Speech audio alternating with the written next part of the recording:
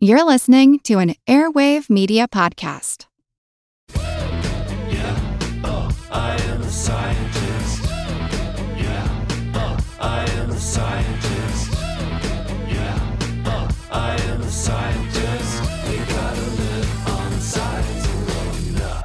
Welcome to Unbiased Science, where we bring scientific method to the madness. We're your hosts, Dr. Jessica Steyer and Dr. Andrea Love. And this week, we are joined by a very special guest to discuss something that's been splashed all over the news lately, all over the headlines, something that you probably have in your medicine cupboard right now that you reach for when you're stuffed up or congested. We'll talk more about that in a moment.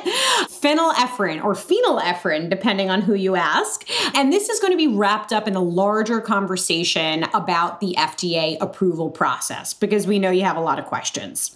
We are joined today by Dr. Michael Sekaris, who is Chief of Hematology at the University of Miami's Sylvester Comprehensive Cancer Center and author of the book Drugs and the FDA. He earned his medical degree and a master's degree in clinical epidemiology from the University of Pennsylvania School of Medicine. Dr. Sekaris completed his postgrad training at Harvard University, finishing an internal medicine residency at Mass General Hospital and a fellowship in hematology oncology at the Dana-Farber Cancer Institute in Boston. He chaired the Oncology Drugs Advisory Committee of the FDA, has been on the editorial boards for several medical journals, and chairs scientific advisory boards for patient advocacy groups and research funding agencies. So we came to learn of Dr. Sekaris because we read this amazing piece in Vox, which we will hyperlink. Mikhail, we're going to call him by his first name. We got permission. We're going by first names on this episode. He was recently interviewed, and again, we'll link to this piece, which was titled, "Why Are So Many Useless Cold Medicines Littering Pharmacy Shelves?" And he has said that the FDA has been reviewing the efficacy of older drugs for years, and they're really far behind. And we're going to talk all about this, but largely because of the agency's limited resources. And that, while removing drugs that are familiar to the public, like phenylephrine, might be confusing, he thinks, and we agree, that it's the right thing to do. So let's dig in. Andrea, do you want to segue? I'm chuckling because we've known, scientists have known that phenylephrine has been useless for decades. And I remember my dad, he's engineer, by trainer, he's self-taught engineer. He was in the Navy and he has a bachelor's in geology, but he's very up on science and current data. And he texts me one of these articles and I was like, finally, we've known for so long it doesn't work. We're going to talk a lot about, the resources and what things FDA prioritizes over others when it comes to either recall or withdrawal. And I think, hopefully we'll give some of you maybe are a little skeptical of the FDA a little bit more confidence.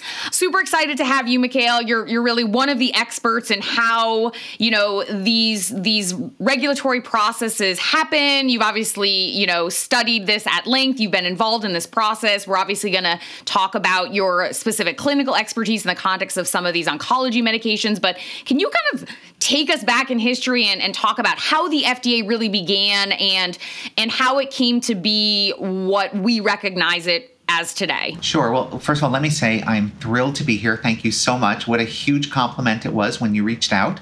And I was the one who got permission to call both of you by your first name. It wasn't the other way around. So thank you also for that.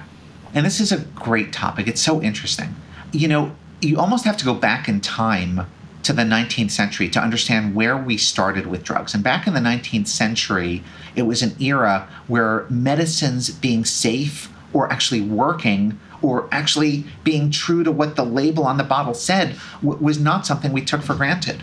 Entrepreneurs had complete freedom to manufacture and market any food or drug in any way for any purpose. One of my favorite examples was one of these patent medicines, that's what they were called, was called Hamlin's Wizard Oil.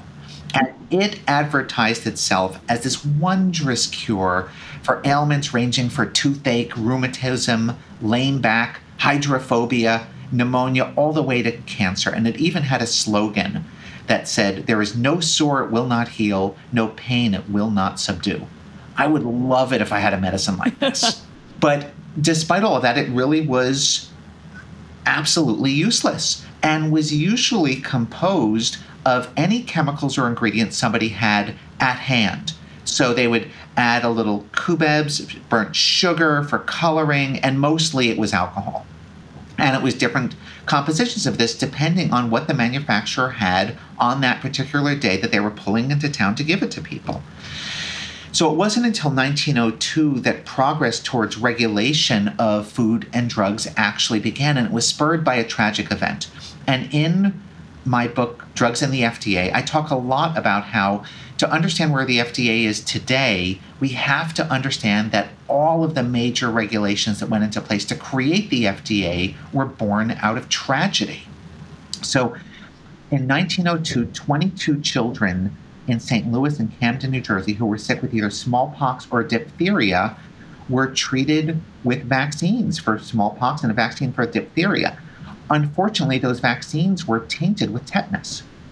So these 22 kids died of tetanus, right? Well, there was a huge public uproar, and in response to that, Congress passed the Biologics Control Act, and soon after that, the Pure Food and Drugs Act. So it was the very first time there was anything on the books that said the government could regulate drugs. But even then, the regulation had nothing to do with are the drugs safe or are they effective. All they said was whatever the label says on the bottle has got to be inside the bottle. Didn't say it had to be safe. Didn't say what was in the bottle had to be effective. It just had to be what the label said. So then take yourself back in time to the early 20th century.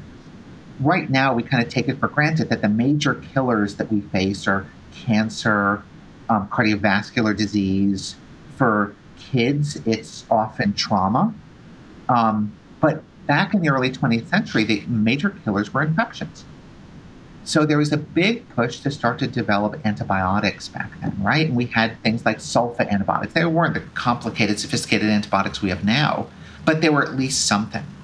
And there was this race among a lot of companies to make these antibiotics more appealing. And in the 1930s, the S.E. Massengill Company of Bristol, Tennessee, wanted to create a liquid form of the antibiotic sulfanilamide that would be easier for patients, particularly children, to ingest. So their chief chemist, this guy named Harold Cole Watkins, added substances to make the drug more palatable. That included raspberry extract, well, that sounds good. Saccharin, sure, that'll be nice and sweet. Caramel, delicious. And the sweet-tasting solvent diethylene glycol, what we would now call antifreeze. So he added antifreeze to this stuff because it's sweet, it's right? It's very sweet, yeah. Right? You never leave antifreeze out because the animals will drink it. Exactly. Yep. That's exactly right, Andrea. So he added it, and he was allowed to because there were no regulations that said that you couldn't add whatever you wanted to these drugs. Well, in September of 1937, 240 gallons of the medicine were distributed across the country, and doctors began prescribing it regularly. But then 71 adults and 34 children died from taking the tainted antibiotic. So the FDA mounted this huge response to this and dispatched all of their inspectors to track down the company's 200 salesmen to identify the drugstores and doctors' offices that had stocked the elixir. And it was really remarkable. It was an incredible effort in the 1930s. Store by store, druggist by druggist, and prescription by prescription, the FDA team worked to find every single patient who still had a bottle of this stuff to confiscate the remaining medicines. There's even this incredible story about how there was a small town in the southeast where the culture was that when somebody died, you bury them, and then in the soil above the body, you would plant all of their remaining medicines. So some of these FDA agents actually went to the graves of people who had died from sulfanilamide to retrieve the remaining amount of the drug in the bottle. Right? Like incredible. Unbelievable. It's pretty remarkable, and it kind of, even in the rudimentary form before it had any regulatory oversight, kind of goes to show how serious they take these things. It was right, fascinating. So they were able to recover 234 out of 240 gallons of this stuff. And then, of course, there was this public outrage to what had happened. And eventually it led to President Franklin Roosevelt signing the Food, Drug, and Cosmetic Act into law in June of 1938. And the core of this law was that drug manufacturers had to file a formal new drug application with the FDA in which they submitted scientific data regarding a drug's composition, manufacturing process, quality control, and for the very first time, safety. So for the very first time, drugs had to be safe in 1938. Okay, so that's the start of safety. You're saying that's the 1930s. Now there's this other concept that we have to talk about, efficacy, right? Does the drug actually work? So when did that start being a requirement? Data on efficacy. Jess, I really think you're being too high maintenance for thinking the drug has to work. Silly me. Should just be safe. Safe is good enough, right? Safe is good enough. There you go. So safety. The FDA was first created around safety, right? So when I'm thinking about people or manufacturers who are bringing a drug before the FDA, I always think in the back of my mind, the very first thing you've got to prove beyond a reasonable doubt is that a drug has to be safe. So then move forward from the 1930s. And this is actually important. This gap between 1938, when drugs were supposed to be safe, and then when they had to be effective, is really pertinent to phenylephrine or phenylephrine, whatever your pleasure. What wound up happening, let's fast forward to the 1950s. There was this is the very first time that actually manufacturers perfected marketing of drugs. And there were a huge amount of ads that went out about all these different drugs and all the things they could potentially do. Well, one of the drugs that was manufactured by a company in Germany called the Chemie Grunenthal company was called thalidomide. And thalidomide was marketed in this very specific way. There was an ad from the 1950s where it shows a little girl in a bathroom and she's reaching up to the medicine cabinet and opening it. She's not supposed to be there. She's stepping on a step stool. She's just kind of goofing around investigating. And she pulls out a jar of thalidomide. And the ad said, "Aren't you glad this wasn't a barbiturate that this little girl was reaching for by accident," right? So it was marketed as this non-barbiturate sleep aid and sedative. And it started to be marketed in Europe, particularly Germany. Now, in Germany, it was being used, and there was a pediatrician who ran a pediatric intensive care unit who noticed that a lot of the kids in the unit were being born without arms or legs, or with misshapen arms or legs, or without ears. His name was Witekund Lenz. And around the same time, there was a lawyer, Carl Schulte-Hillen, whose child was also born without ears. And the two got together and decided to see how big of a problem is this really. And they literally piled into Schulte-Hillen's Volkswagen and drove around Germany. And they had a picture of his child with them. And they went into villages and would show the picture and say, "We're looking for other children like this. We're trying to find the cause of this." And back then, the kids were really sequestered. They were hidden. They were considered an embarrassment. It was terrible. But people let them into their houses and into their medicine cabinets, and they were the ones who did this kind of ad hoc epidemiology almost. Epidemiology thing, right? So they went and found if there was thalidomide in the medicine cabinets and compared them to kids who didn't have birth abnormalities, and found that, of course, all these kids who had birth abnormalities, that the moms had taken thalidomide. Around the same time, this is really fascinating, there was a U.S. firm, Richardson Merrill, that wanted to distribute thalidomide in the U.S., and they were really chomping at the bit to do it in 1960. So there was a brand new doctor at the FDA whose name was Frances Kelsey, right? And this was her very first assignment. Can you imagine your very first assignment at the FDA is thalidomide? So much pressure. Yeah. Right?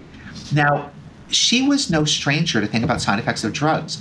She got her PhD at University of Chicago, and there her thesis was on the effects of drug on fetuses.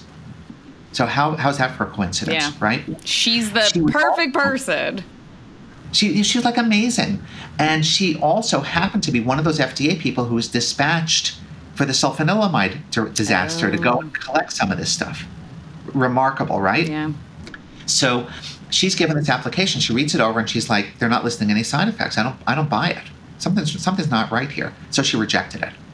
So the company came back and gave testimonials. Oh, this doctor says it's great. She said, no way. That's not data. Those are anecdotes. So she actually put it off long enough that the very first report came out in Lancet about thalidomide causing peripheral neuropathies. And then she said, aha, I didn't see any of this before. And then the real reports came out of Europe about the incredible birth defects that occurred. So she single-handedly prevented this drug from getting onto the U.S. market. I like this story because it actually came up during the COVID pandemic when we were trying to address misinformation about regulatory review of vaccines, and people were using thalidomide as a comparison. And we were like, listen, it wasn't approved by the FDA. It was caught and it was flagged because of that oversight. Right. And really this one person's oversight. And the company was like nefarious. They went to her boss and started to talk about how obnoxious she was for not approving it. And you have to wonder if they would have done this if this were a man at the FDA. Sure. Too, right?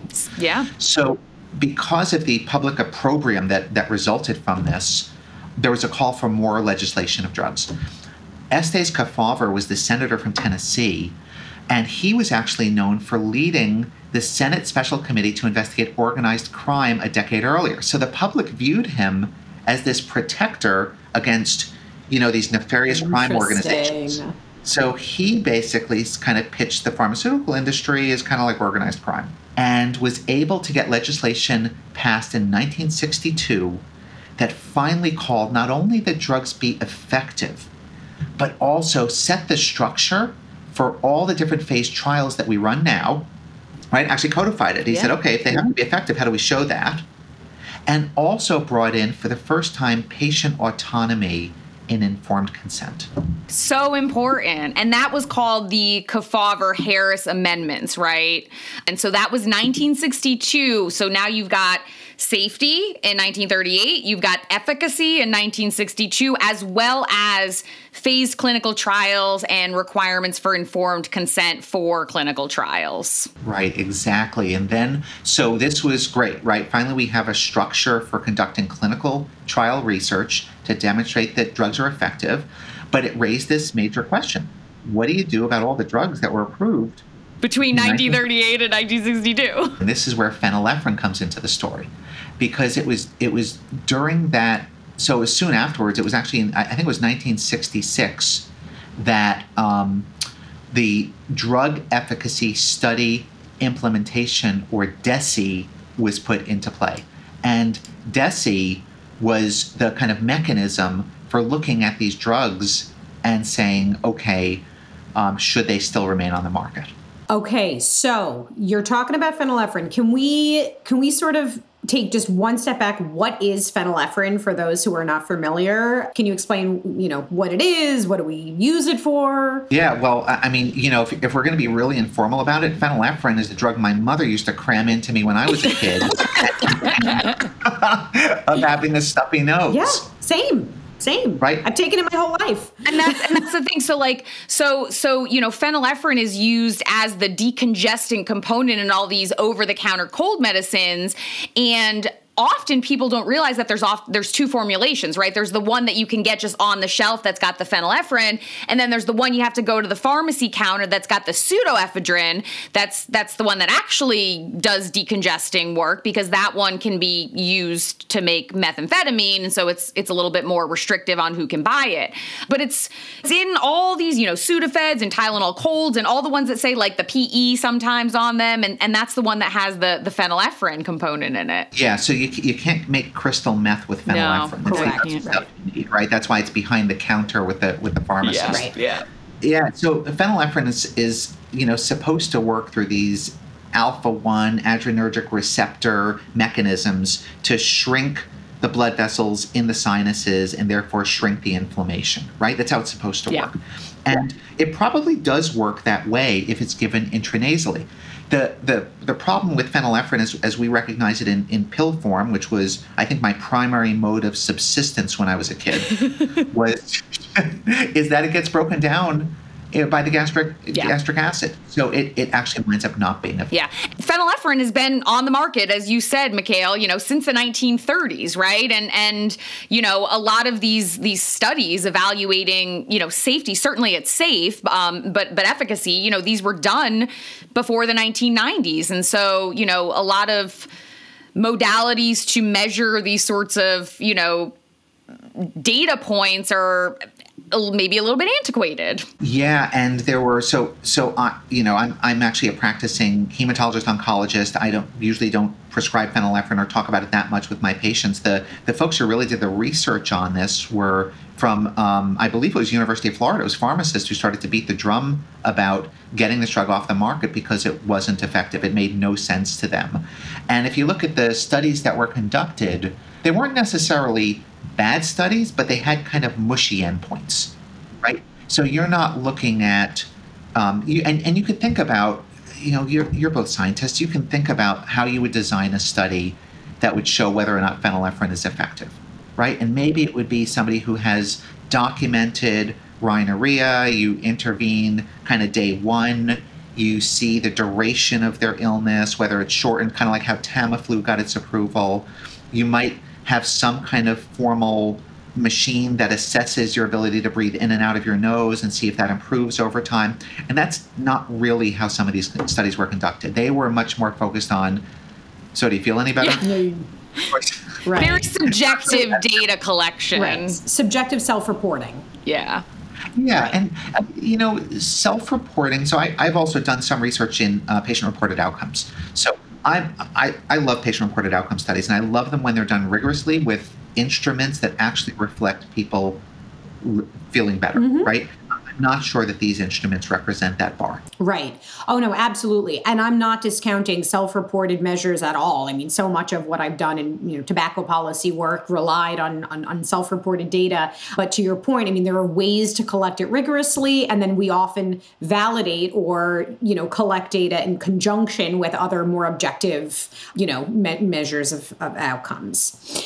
All right, so we're talking about this now because the FDA held a non-prescription drug advisory committee meeting from September 11th through the 12th of this year to discuss the effectiveness of oral phenylephrine as an active ingredient in over-the-counter cough and cold products that are indicated for the temporary relief of congestion, both as a single ingredient product and in combination with other ingredients. And the committee discussed new data on the effectiveness of oral phenylephrine and concluded that the current scientific data do not support that the recommended dosage of orally administered phenylephrine is effective as a nasal decongestant. However, neither FDA nor the committee raised concerns about safety issues. So again, we're talking about effectiveness, we're not talking about safety. So the advisory panel agreed unanimously that phenylephrine is ineffective as an oral medication. And this means that, medicines that many of us know, I think, Andrea, you might have said this already, but Sudafed PE and Dayquil and others, which contain the drug, are not working as advertised. So, I think a lot of people are asking the question, how did this happen? And how did it take so long for us to, talk about pulling this product off the shelves? Can we chat about that, Mikhail? Yeah, it's a great question. So I was an advisor to the FDA, and actually I still am occasionally an advisor to the FDA. I served on the Oncologic Drugs Advisory Committee for a 5-year period. I chaired it for 2, and that's kind of a once-in-a-lifetime appointment. Once you've done it, you're done. So since then, I've been called back on a couple of other Oncologic Drugs Advisory Committee panels as a special government employee, but I'm not on the inside of the FDA to see how they're making their decisions. So I can guess what happened, and that is that the FDA really has limited resources. And if I'm in the FDA and I'm thinking about how I'm going to allocate those resources, what am I going to focus on? Well, new drugs for life-threatening conditions, right? That's got to be number one. Then monitoring drugs that have known toxicities, because remember, the FDA is the very first thing they're focused on is safety, safety, safety, and that doesn't end when a drug's approved. It continues in post-marketing surveillance. So focusing on drugs and their safety. Then number 3, maybe I don't have a ton of resources, but I want to go and visit some of those factories where they're manufacturing the drug and make sure about the purity of the product and the reliability of supply chains, right? Which is really a much bigger deal than I've ever thought about before for manufacturing drugs. So where is a drug that doesn't really work, doesn't really fall on that list of things that I'm going to prioritize at the FDA? If I'm speculating, it's going to fall pretty low. And it's going to take people who are rabble-rousers to keep it on the FDA's radar for years and years and years before they're finally going to say, okay, I'm tired of these gadflies, let's just deal with this, so they'll leave us alone, right? So the TLDR here is, FDA is first and foremost concerned with safety. I feel like we need to repeat that for everybody who, tries to, dismiss the FDA. And of course, they're going to be looking very closely at newer medications, especially some of these novel therapeutics that may have some side effects, but the side effects are balanced with the fact that these diseases they're being treated for are really serious and currently incurable. And so when you're looking at something that's been around for 90 years at this point and isn't really hurting, it isn't really helping, but it's perfectly safe to take, that's kind of the bottom of the pile there. Andrea, I think that's exactly how I would think about it. And, when you're the FDA, one of the phrases that I heard people at FDA repeat over and over again is to focus on the totality of data. What does that mean? That means that for something that's very serious, and I treat people who have leukemia, right? Seriousness of leukemia, of acute leukemia, means if I don't treat somebody with a drug, their median survival is going to be about 2 months, right? So they're going to die within 2 months if we don't treat somebody for their acute leukemia. So if I give a drug that, for example, may cause side effects bad enough to, significantly harm or even kill somebody in 8% of patients, harm in 8% of patients versus harm in 100% of patients, it's going to be justified. If I'm treating the common wart, right? Common wart, gee, is it annoying? I hate getting a wart, right? But is it going to kill me? It certainly doesn't justify a drug that has an 8 to 10% mortality rate in it. So it's the totality of data for these drugs. Are you saying context matters? And that there's nuance in science and medicine?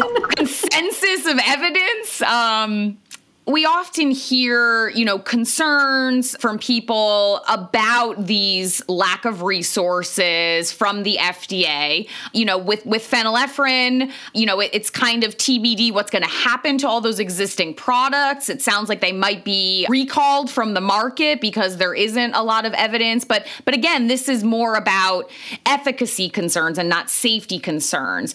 What about some of these FDA-approved medications that do legitimately have some safety concerns and post-market surveillance have led to some flags being raised? Yeah, that is a fabulous question. So, the next stage in the FDA's evolution was to allow drugs to be approved in an accelerated fashion. What does that mean? This was really born out of the phenomenal HIV AIDS activist movement in the 1980s and the 1990s, and we can credit ACT UP and one of its leaders, Larry Kramer, for really rabble-rousing enough that it led to this legislation. And the legislation was in 1992. It was called PDUFA. It allows for drugs to be approved for serious or life-threatening conditions where nothing else is really cutting the mustard that's out there, based on an interim marker that's reasonably likely to predict a clinical benefit, a meaningful clinical benefit. What the heck does that mean? Well, let's use cancer as an example. You have a mass or a tumor that's growing, and let's say that tumor has grown to be 6 centimeters in diameter. If you have a drug that shrinks that tumor from 6 centimeters down to 1 centimeter, it's reasonably likely to think that that person is going to have a better outcome, right? And maybe that outcome may be a longer survival. So that's an interim marker of a clinically meaningful benefit like overall survival. And clinically meaningful benefits to the FDA boil down to lives longer or lives better. Does a drug allow somebody to survive longer or to survive better, to have a better quality of life? Yeah. Yeah. And the cancer, and I know we're going to talk about a couple of examples, but a lot of these cancer treatments, I mean, cancer is thousands of different genetically distinct diseases that are a catch-all and simply relate to your cells not behaving the way they're supposed to, and they're growing out of control and they're not listening to these cues. And so a lot of times you're using multiple treatments, right? You're using a treatment that's going to shrink the size of the tumor or promote tumor regression so that then surgery can be used where previously surgery wasn't an option because the tumor was invading organs or nerves that you couldn't operate on, or it's going to, you're going to use two different combinations of medications that will target different aberrant behaviors of the cancer. And so working together, it might be more effective. But again, because cancer is your own cells, a lot of those medications just by and large have higher side effect profiles. Right, exactly. So with more aggressive cancers, we're willing to accept higher side effect profiles. And if one of those drugs is approved by the FDA under the accelerated approval mechanism, one of the components of that is, you can get a drug to market quicker. You have to have a confirmatory trial, so a follow-up study that confirms at least the same amount of benefit and toxicity as the first trial, but ideally extends it so you can show that it's actually allowing people to live longer or live better. But then, here's the rub. If that trial doesn't demonstrate that, the FDA also has a mechanism for what they are now calling, this is the most recent update of PDUFA, because it's updated every 5 years, it's renewed every 5 years. The most recent renewal of PDUFA refers to as accelerated withdrawal. In other words, the FDA reserves the right to pull that marketing approval from a company. So there's been a few examples that have come up in the news, particularly related to some of these cancer treatments. So maybe, Mikhail, we can walk through some of those in just a second. But there's some other medications that have history of being voluntarily withdrawn by the companies after FDA has reviewed data post-market because the risks didn't outweigh the benefits. So some like medications that were not indicated for cancer, but for example, Belviq was withdrawn in 2020.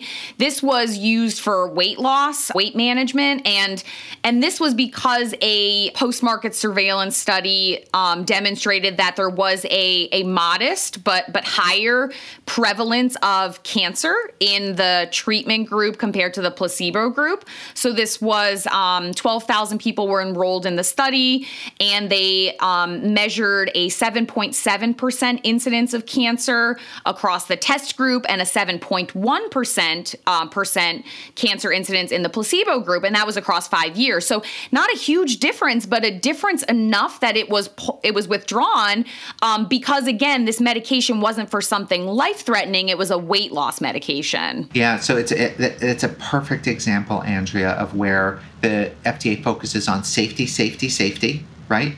And where the severity of the condition being treated seems to now be outweighed by the potential side effects of it. So even if it is overall a 0.6% increase in cancer arising, a 0.00001% increase in cancer arising for treating that condition isn't justified. Correct. Yes, absolutely. So let's talk about some of these more muddy situations when we are treating fatal illnesses like cancers. Many of these are aggressive cancers, and a lot of these medications that are up for discussion are novel therapeutics that are what we call immunotherapies, right? They're targeting some particular protein or some pathway in the cancer cells that are not as active in the healthy cells in our body. And so the idea is they're going to be more specific to killing or targeting the cancer cells and leaving alone the healthy cells in our body. And there's been a few that have been in the news lately where some of them have had certain approvals withdrawn, but are still approved for other cancers. So maybe, Mikhail, you can kind of talk about some of the justification in those instances. Yeah, it's a great question. So one of the threads that runs through the book Drugs and the FDA is the entire bevacizumab or Avastin story for breast cancer. So bevacizumab was this, incredible drug that was developed through this theory that if you kill the blood supply to tumors, that'll be the fix. That'll do it for those cancers, and it will allow people to live longer. So Avastin, or bevacizumab, has been approved for a variety of cancers, and I actually sat on the Oncologic Drugs Advisory Committee meeting for after it was approved for breast cancer under accelerated approval, whether it should remain on the market. And I was actually part of two hearings. One was an official ODAC, Oncologic Drugs Advisory Committee meeting, where we voted on whether or not Avastin should remain on the market for its breast cancer indication. And then I was at a second meeting, which was basically a trial, and we were the jury, between the FDA and Genentech, the manufacturer of Avastin. And here's the issue. The accelerated approval was based on something called progression-free survival. And that's this endpoint in cancer that some people will argue is clinically meaningful, and some people will argue is not clinically meaningful. And in the initial study, women who had metastatic breast cancer who received a chemotherapy combination that included Avastin had a progression-free survival that was about 6 to 8 months longer than those who didn't receive the Avastin. And progression-free survival doesn't mean somebody lives longer and doesn't mean they live better. It means they go a longer period of time without the breast cancer growing. Yeah. Right? So you can see how it's controversial. Yeah. The kind of emotional response to that is, well, that's got to be better for somebody, right? The cancer's not growing. But then you have to ask, did somebody actually live longer when that happened? And the answer is not necessarily. And then you can ask, was their quality of life any better? And the answer was no. They actually did quality of life surveys. They didn't live any better. But the FDA thought that was a good enough signal to get the drug on the market under accelerated approval. But they required the confirmatory trial. So Genentech ran not one, but two confirmatory trials, adding bevacizumab, Avastin, to other chemotherapy regimens. And in the confirmatory trials, not only did it not substantiate that original progression-free survival duration, but progression-free survival shrank down to just a few weeks advantage. So now there's no advantage. No advantage. And in one of the trials, overall survival was actually arguably worse in women who got Avastin. So you had a drug that gave a lot of side effects, and bleeding was one of those complications. Women had brain bleeds, among other things, or GI bleeds, but they may have been dying more. So then the FDA is in a bit of a quandary. What do? Well, they held an ODAC. We voted that the drug should be removed for the breast cancer indication. It's still on the market for other indications. And then the company legally has a right to say, nope, we're not going to withdraw it. And that led to a trial. And then the trial basically pitted the Genentech lawyers versus the FDA lawyers. And in the end, as the jury, we were again asked, should bevacizumab be removed for the breast cancer indication? And we voted that it should. And that is an incredibly hard decision. It is so hard to remove a drug from the market that people are convinced is helping them when the data say otherwise. Yeah, yeah. I mean, it's so impactful hearing it from someone who actually participated, and of course this has huge implications, right? Because, now people who have metastatic breast cancer are going to have to, look for alternatives, but bevacizumab is still approved for cervical and colorectal cancers and some types of recurrent glioblastomas, which are really aggressive brain cancers, and non-small cell lung carcinomas and some other things. So, and there's been some other instances of more recent voluntary withdrawals in a similar vein. So Avastin, that happened in 2011, but there was one for atezolizumab, which was Tecentriq is the name brand, and that had two different withdrawals. One was for metastatic urothelial carcinoma in 2022, last year, and then triple-negative breast cancer was withdrawn in 2021, but that one is still approved for non-small cell lung cancer, small cell lung cancer, hepatocellular, so liver cancers, and some other ones. So, there's a few of these instances, right, where there's these medications that are approved for some cancers, but then they've been withdrawn from another. So, how is the public supposed to feel about this when there are these meds, right? Their approvals are being withdrawn because the risks in some instances are not outweighing the benefits, but then they're still approved for other medical indications. Yeah, it's confusing if you're not kind of steeped in science and steeped in medicine, isn't it? But you actually said it earlier perfectly. cancer isn't one diagnosis, it's thousands of diagnoses. So it's perfectly reasonable to think that a drug that not only doesn't work but may harm in one cancer may be of huge benefit in another cancer, or at least the follow-up studies didn't demonstrate the toxicities that it did in the cancer for which it was withdrawn. And it gets to this notion of trust in the FDA and giving people hope, but not false hope. And that we can almost circle that back to phenylephrine on a much smaller scale than treating metastatic breast cancer, of course. Sure.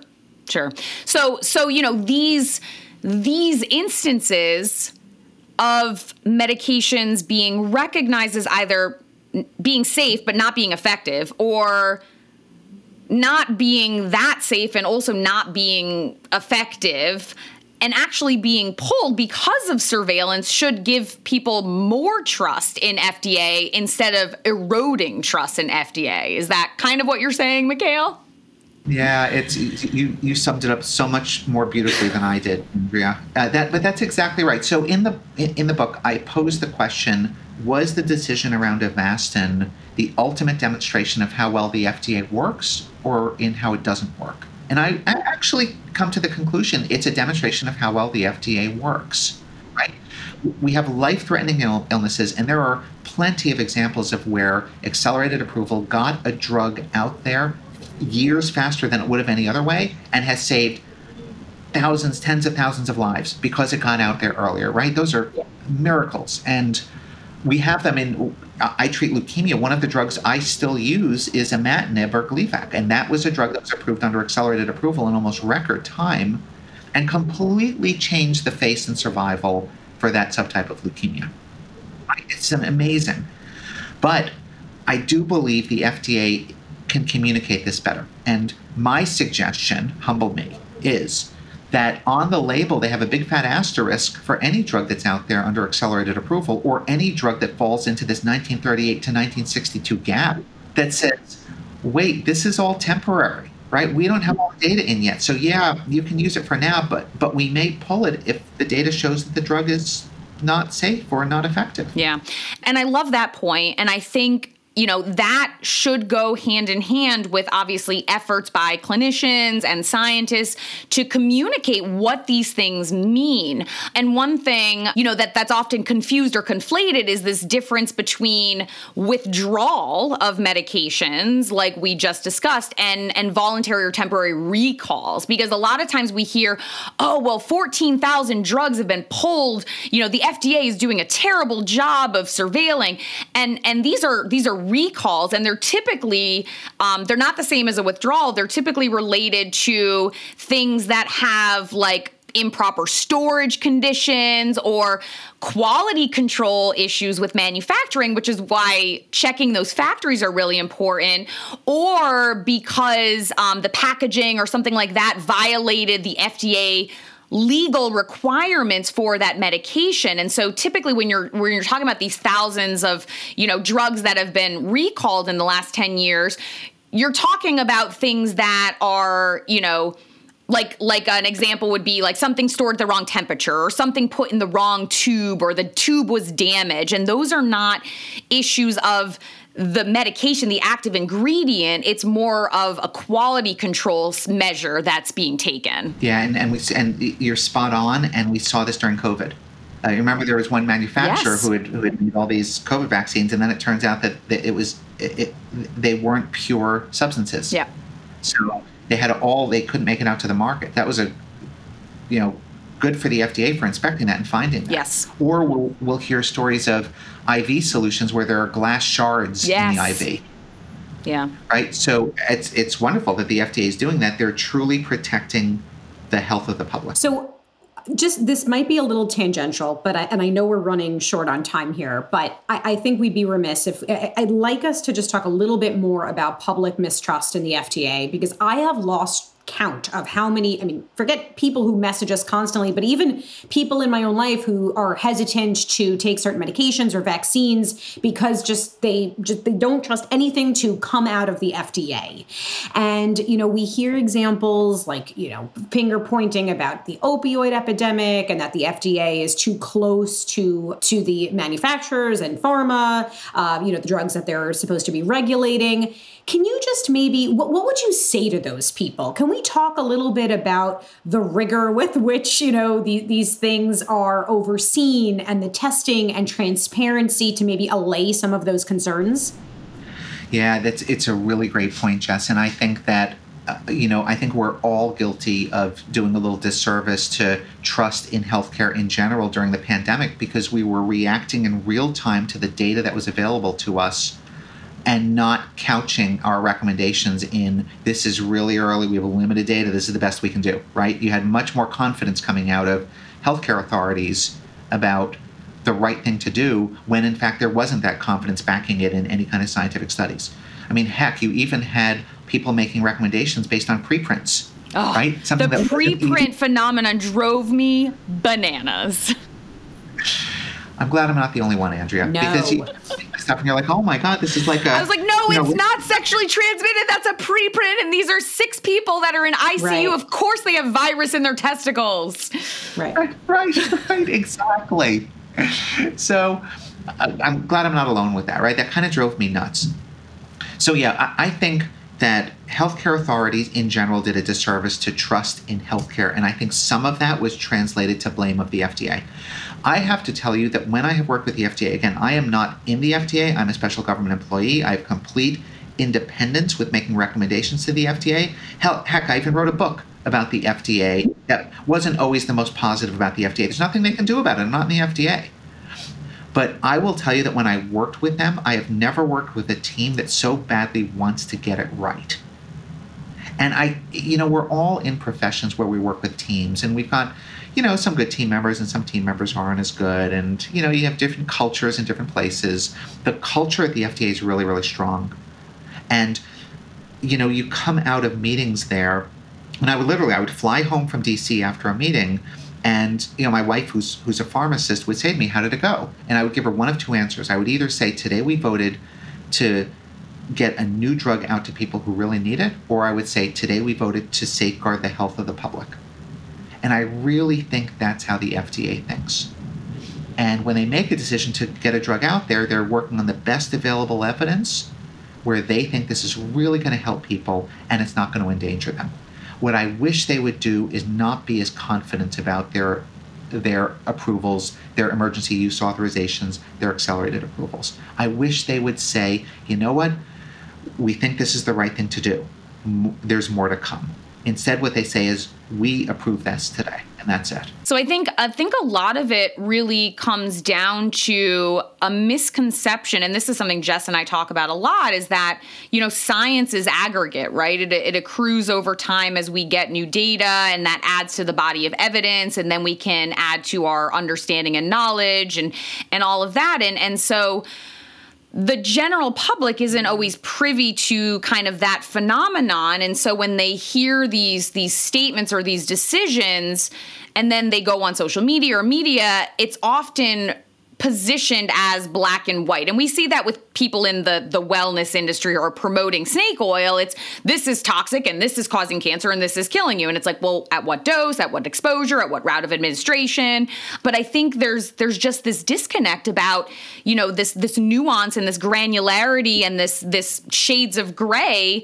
I mean, even with these cancer medications, it's a great illustration, right? It's super effective and beneficial in one instance, but not in another instance. And so I think FDA doing that is critical. And I wish that other scientific entities, whether these are medical organizations or academic medical centers, beyond just like the individuals, right? You're writing a book about this, Jess and I are trying to educate people on social media.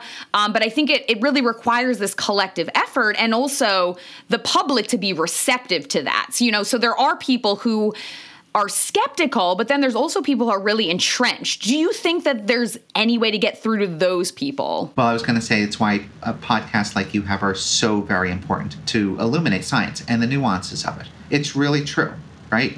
It's up to us to educate people and to be willing as scientists, as healthcare practitioners, to reach out not to our colleagues, but to the general population, and be able to communicate in a clear way to the general population about what's going on in real time.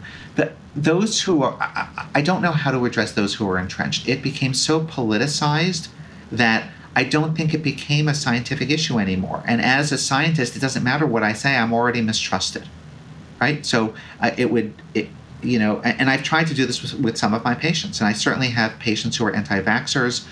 I, present to them my recommendation that particularly because they're immunocompromised, that they get vaccinated, and it's, could keep them from dying later on.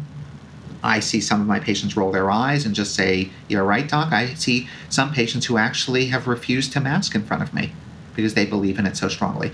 Science is not going to be able to convince those people otherwise. But I think it takes science to educate people realistically about what they can get out of science, and maybe that'll make some inroads. Well, you are an absolute inspiration. Andrea and I know, I'm just looking at Andrea's face. We're wishing we could clone you. Thank you so sincerely for the work that you've done and that you continue to do. You are amazing. Thank you so much for joining us. I think I learned a lot from this. Not only are you doing such impactful work, but I mean, the storytelling component, it's fantastic. We have a copy of your book. I started skimming. I'm really looking forward to digging in and reading all the stories. But Dr. Mikhail Sakaris, can't thank you enough for joining us and all the important work you do on a day-to-day basis.